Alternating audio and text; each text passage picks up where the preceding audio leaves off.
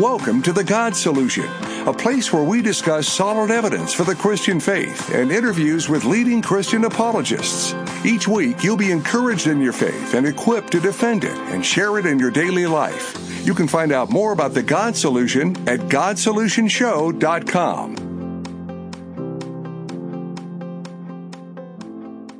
Welcome to The God Solution, where we discuss answers to humanity's questions about God and God's answers for humanity's questions. I'm Nate Herbst. And I'm Grant Brissett. And we're finally back in the studio together. We're glad that you're tuned back in. Well, this week we wanted to talk about something that is obviously on all of our minds, and that's the tragedy down in Texas.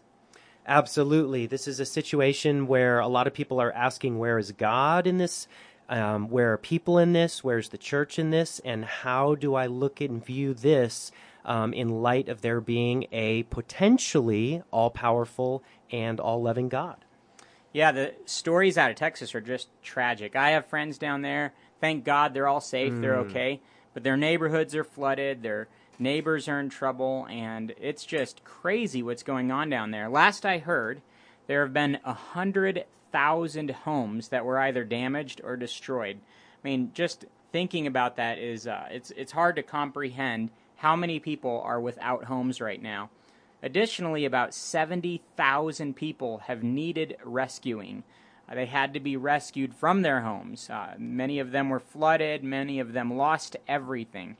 It's just unbelievable.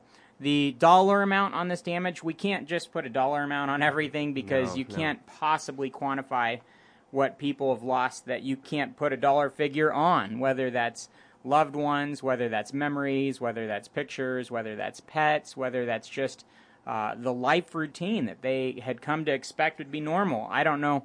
There are so many different things that you couldn't put a dollar figure to, but that dollar figure is at $100 billion now, and those dollar figures always skyrocket. I mean, they always do. But I mean, right now, this is eclipsing Katrina.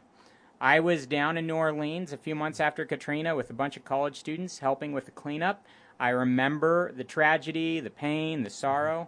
And it's unfathomable to think that what is happening in Houston right now is even bigger than that. I mean, it's just, I don't know how to wrap our minds around it. This is really a tragedy. Right, and unfortunately, as painful as this is, it's only one tragedy among many in human history. So the first church I went to was Salvation Army in Northern California.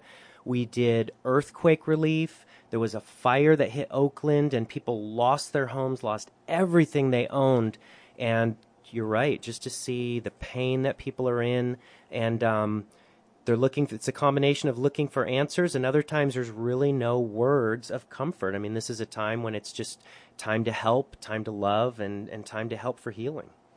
Thankfully, there hasn't been a larger loss of life, but we can't forget that many people have died in this natural disaster already. And these types of things are a frequent reality on this planet. I mean, we have natural disasters that wipe out communities, that wipe out even nations at times, that wipe out thousands of people, millions of people even. I remember the tsunami that hit several years back, and I think it killed around 400,000 people, if I remember correctly. There are massive natural disasters that kill thousands and even hundreds of thousands of people. And this is something that as Christians, as we strive to give answers for our faith in God and our belief in Jesus Christ as Savior and Lord, we have to know how to answer the accusation that this is evidence against God. And a lot of people bring that kind of evidence. If evil exists, there can't possibly be a good, all-powerful God.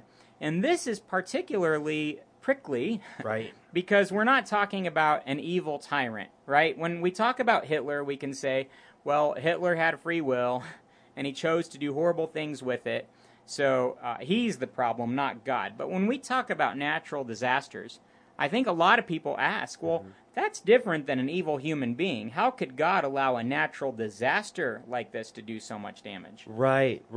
And I think, though, there's two different categories of natural disasters.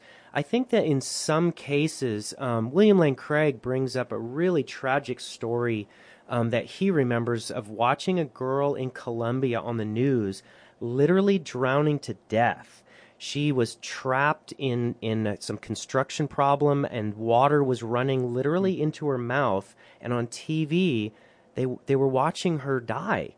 And he really brought up the idea that you have, hurricanes, you have natural disasters, but there is a surprisingly large number of things that we would put in that category that are actually man-caused. Now, I would never want to diminish the pain in Hurricane Katrina, but Dr. Jones, who writes about the problem of evil a lot, he said, it was men that designed a city that was below sea level, that had levees that weren't designed to take the full brunt of weather that we knew existed. Mm-hmm.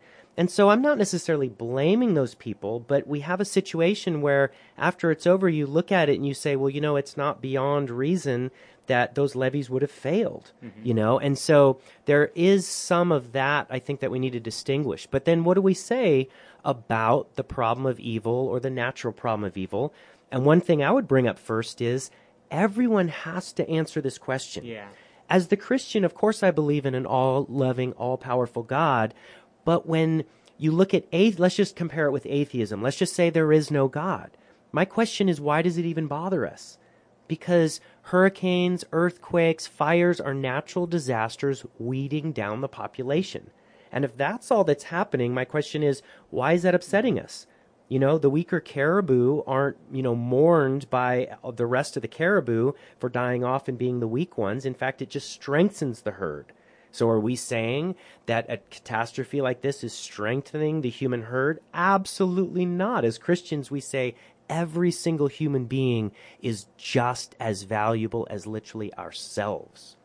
But if there is no God, if there's nothing but atoms and molecules, this hurricane is no different than any other assortment of atoms and molecules. We might feel bad about it, but there's no actual problem. But we know that's not the case. When we see these pictures, when we hear these stories, we know that there is something wrong, that it ought not be this way, that something has gone amiss.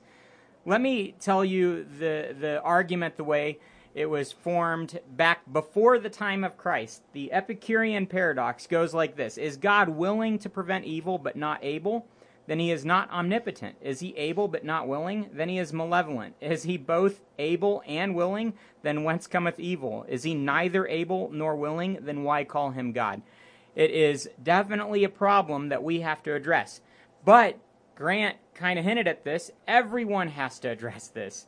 Everyone has to explain the problem of evil. For the atheist, there can't be evil. And Dawkins says this. He says there's nothing but electrons and positrons and blind natural forces. No evil, no good, just pitiless indifference. You might remember that quote from Dawkins. But he's admitting that if there is no God, there's nothing that's truly evil or truly wrong. Absolutely. And so what would Richard Dawkins say to our daughters, our wives that are abused? Mm-hmm. I mean, when you have I don't think I need to list off the child abuse, but when children are abused, when they're kidnapped, physically assaulted, verbally, etc., are you just going to say, well, I'm sorry, the strongest gorilla won? The strongest gorilla is the powerful one? There's something wrong with that. I don't think that resonates with us. There is human value, and that human value is rooted in being created and designed.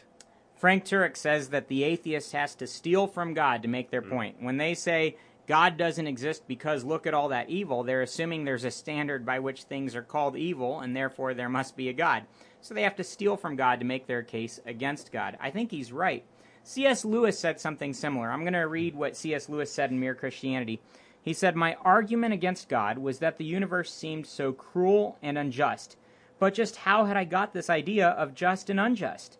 A man does not call a line crooked unless he has some idea of a straight line. What was I comparing this universe with when I called it unjust? Thus, in the very act of trying to prove that God did not exist, in other words, that the whole of reality was senseless, I found I was forced to assume that one part of reality, namely my idea of justice, was full of sense." In other words, the fact that some things are wrong, and we notice that, points us directly in the direction of God. So C.S. Lewis realized that atheism did not answer the problem of evil. Exactly, and Ravi Zacharias summarizes it really concisely. He says, if evil, then good, if good, then God. Such a great way to put it. And when you unpack that, you realize you have to have a measuring stick by which to call something evil and something good. And that measuring stick, even though some people will say it's the individual, other people will say it's the culture, those two can't be correct. If the individual decides what's right and wrong, then everything is just opinion. And if the culture decides, well, then we could never call the Nazis wrong. You could never call any culture wrong. There has to be a moral standard above humanity. Where does that standard come from? God. Mm-hmm.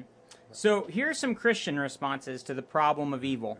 And we're talking here about natural evil, but these responses are kind of good for all different types of evil.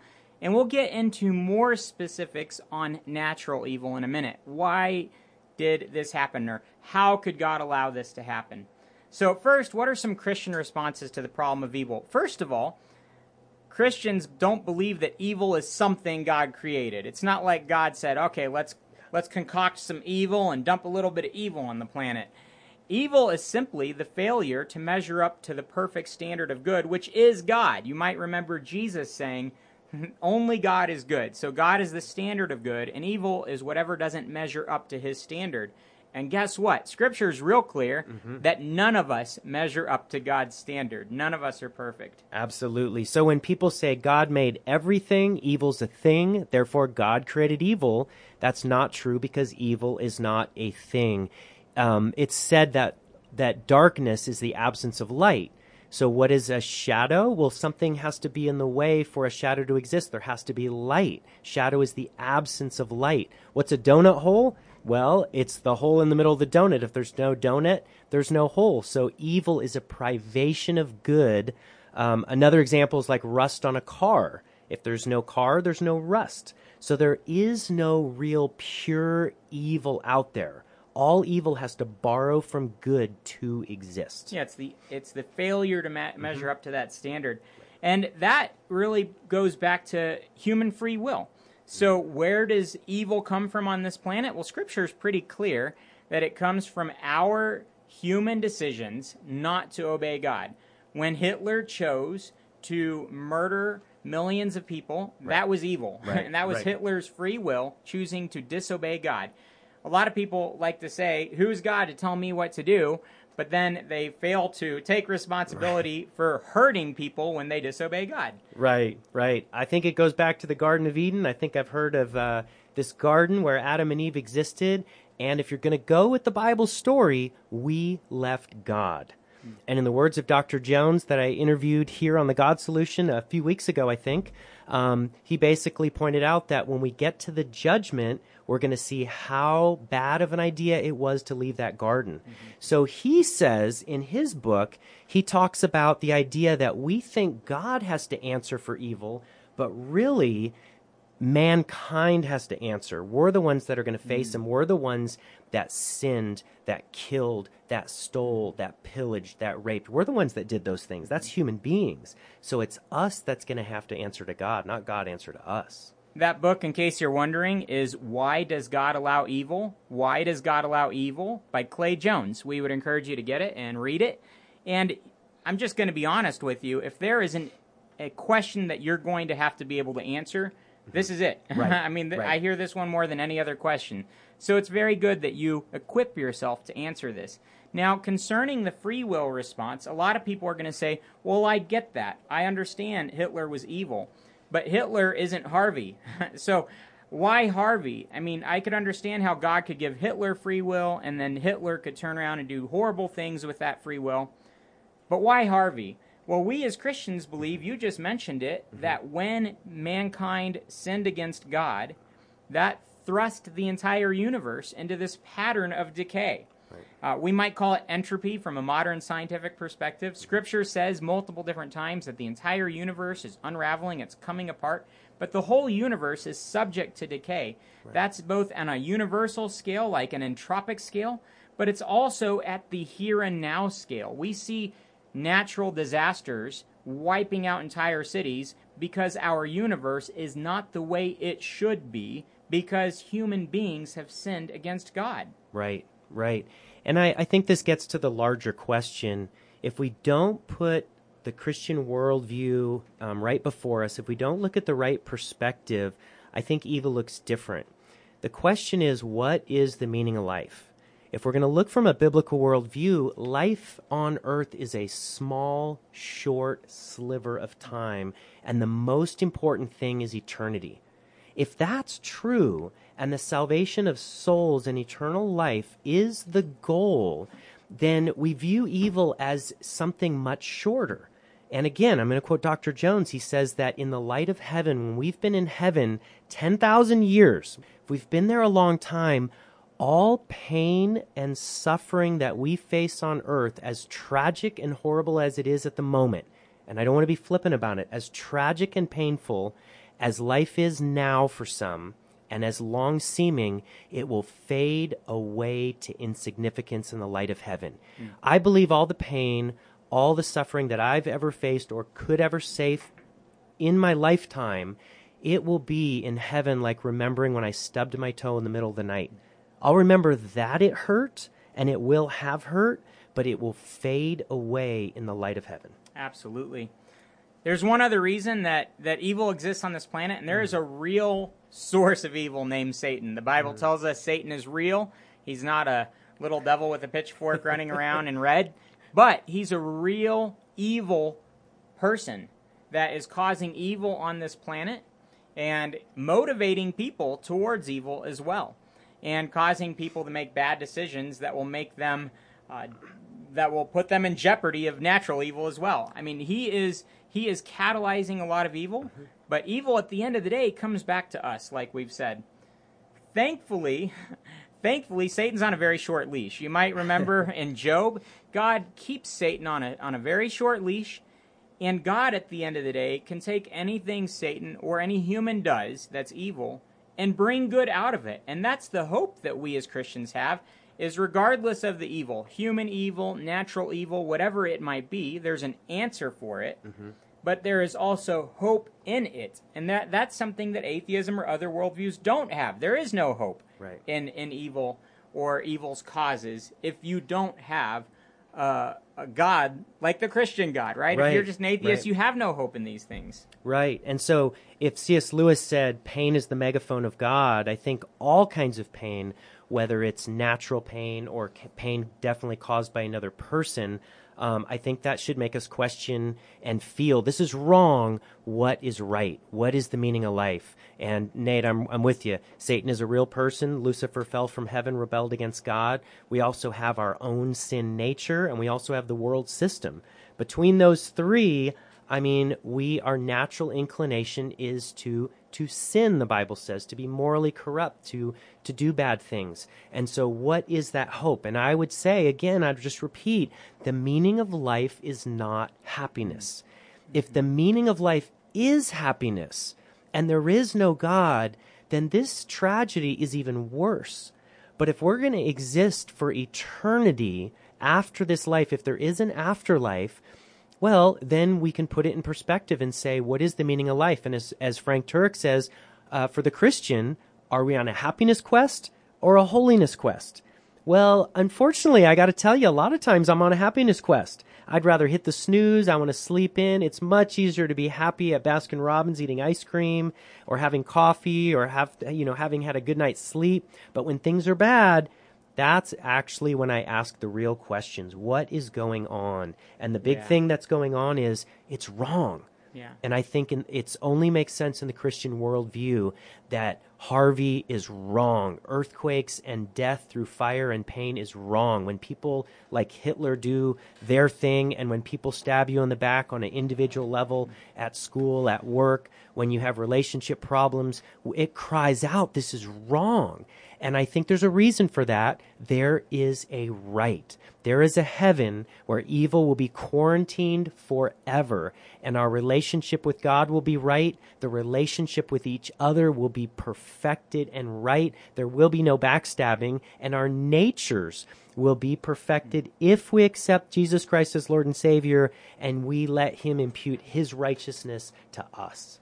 So where does evil come from? Evil is not something that's created. It's definitely not something God created, but it is the failure to measure up to God's good standard, and that is definitely true for evil when it regards human evil and things like terrorism, but it's also true of natural evil and things like Harvey. Our sin has put this whole world into a process of decay where things are not the way they ought to be, and we yearn for the day when Jesus will return to this earth and make it right.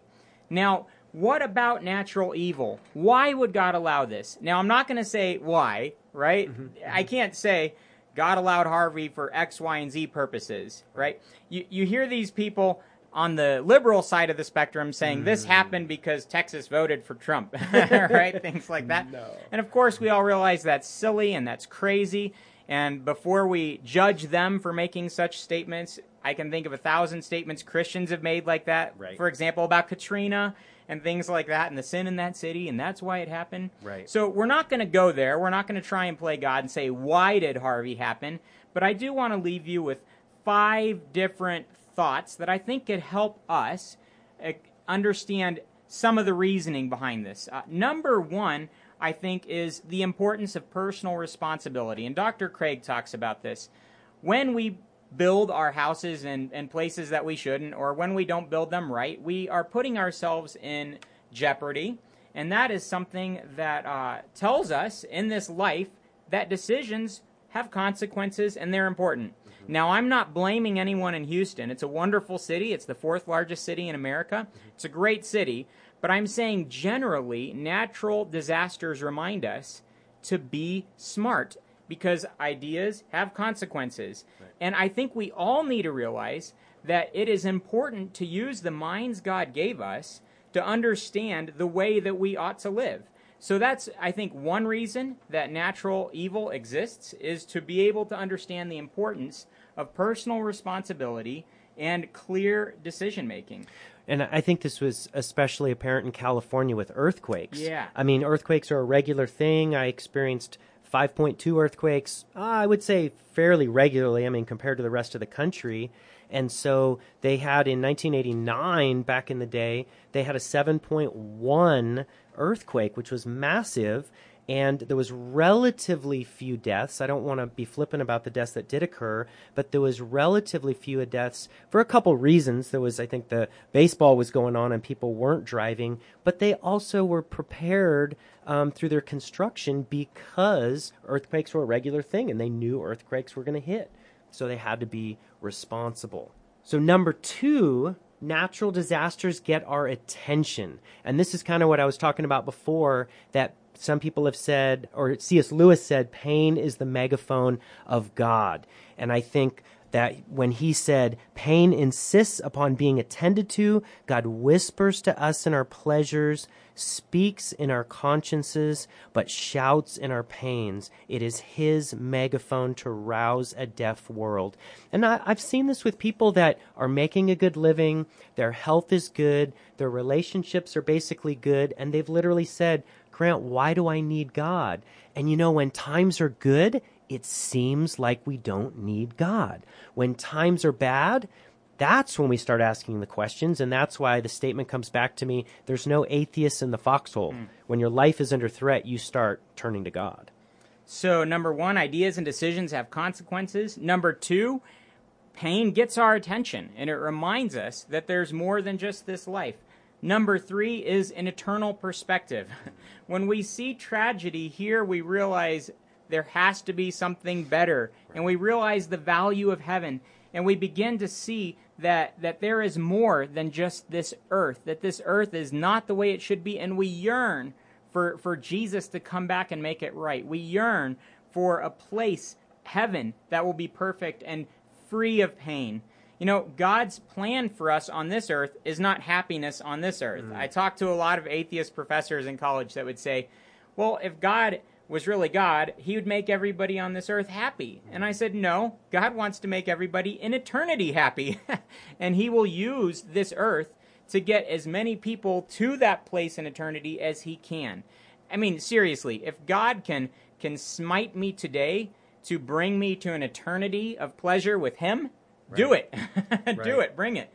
He's more focused on our eternity than our tomorrow. Right. That's for sure. He also said, if your eye offends you, pluck it out. So you'd rather go most of you to heaven than all of you.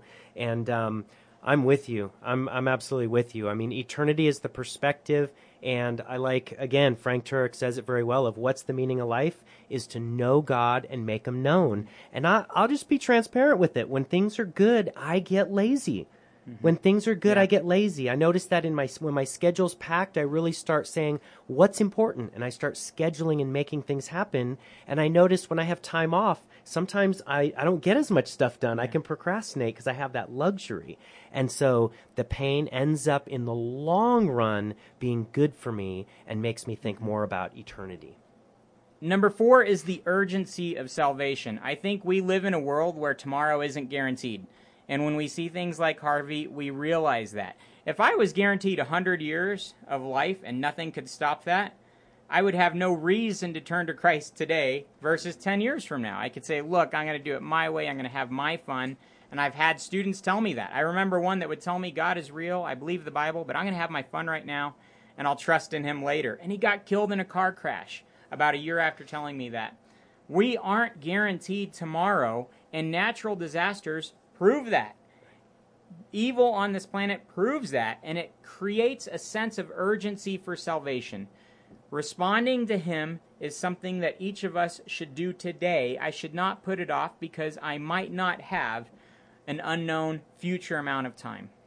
Absolutely. And there's a lot of things that I think God is glorified in the situation. I know that sounds a little crazy. It sounds a little counterintuitive. But I think we come to the perspective of we left God. We, as in humanity, Adam and Eve, our parents, our biological parents, literally left God, and we left God with Adam and Eve. And because of that, this is the mess that we get. Natural evil, moral evil. At the judgment, we're going to learn that was a bad idea. But through it, God is still using it. Number one, if we had never fallen, I don't think we would experience and see the patience, the long-suffering, the love of God, that he would step out of eternity.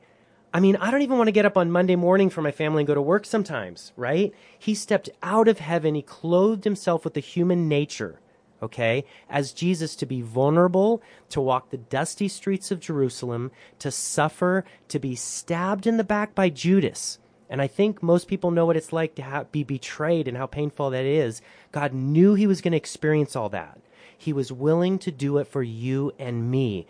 Through the fall, we see the courageousness of humanity. And in situations like Harvey and all the pain, we see people helping people. We see the love and the depth of courage in a lot of the people in the stories going from house to house, saving their neighbors, helping their neighbors. And we see people coming together. And I hope that continues no matter what their political views. It doesn't matter. As humanity, we're all in the same boat. So I think ultimately this will be the ultimate glory of God, that he was patient with us for leaving him, and it's him that deserves all the glory. In all of this, we have hope. You know, we've talked about it before, but God gives us hope of eternity, and he gives us a hope that we can extend to others that are in the midst of pain. The ultimate hope that we have in him is salvation. The Bible is very clear that if you've never believed in him, today's the day of salvation. There's an urgency to this. Believe in him, and you will be saved. You might even take a minute to say, Jesus, I believe that you are who you say you are, that you died on the cross for my sins and rose again. Please be my Savior and Lord. Well, I encourage you to do something about this. We talked about God's glory, and I think that really comes back to God's church making a difference in this critical time. So let's be the most generous, most helpful people on the planet. Please go to SamaritansPurse.org. That's SamaritansPurse.org. And make a donation. We're going to do that. Absolutely. Absolutely. So go to SamaritansPurse.org. Also, maybe plan on using some vacation time to go down and help with some of the recovery after this is all through. Well, thanks so much for listening. Go to GodSolutionShow.com to get past shows and all that. And definitely share the show with your friends and keep tuning in. Absolutely. Go for God. Thanks so much for listening. We'll talk to you again next week. You've been listening to The God Solution. We hope that you were encouraged by what you heard today and are better equipped to share Christ this week. You can get the audio from today's broadcast and all the past God Solution shows at GodSolutionShow.com. Thanks for listening and being a part of the God Solution.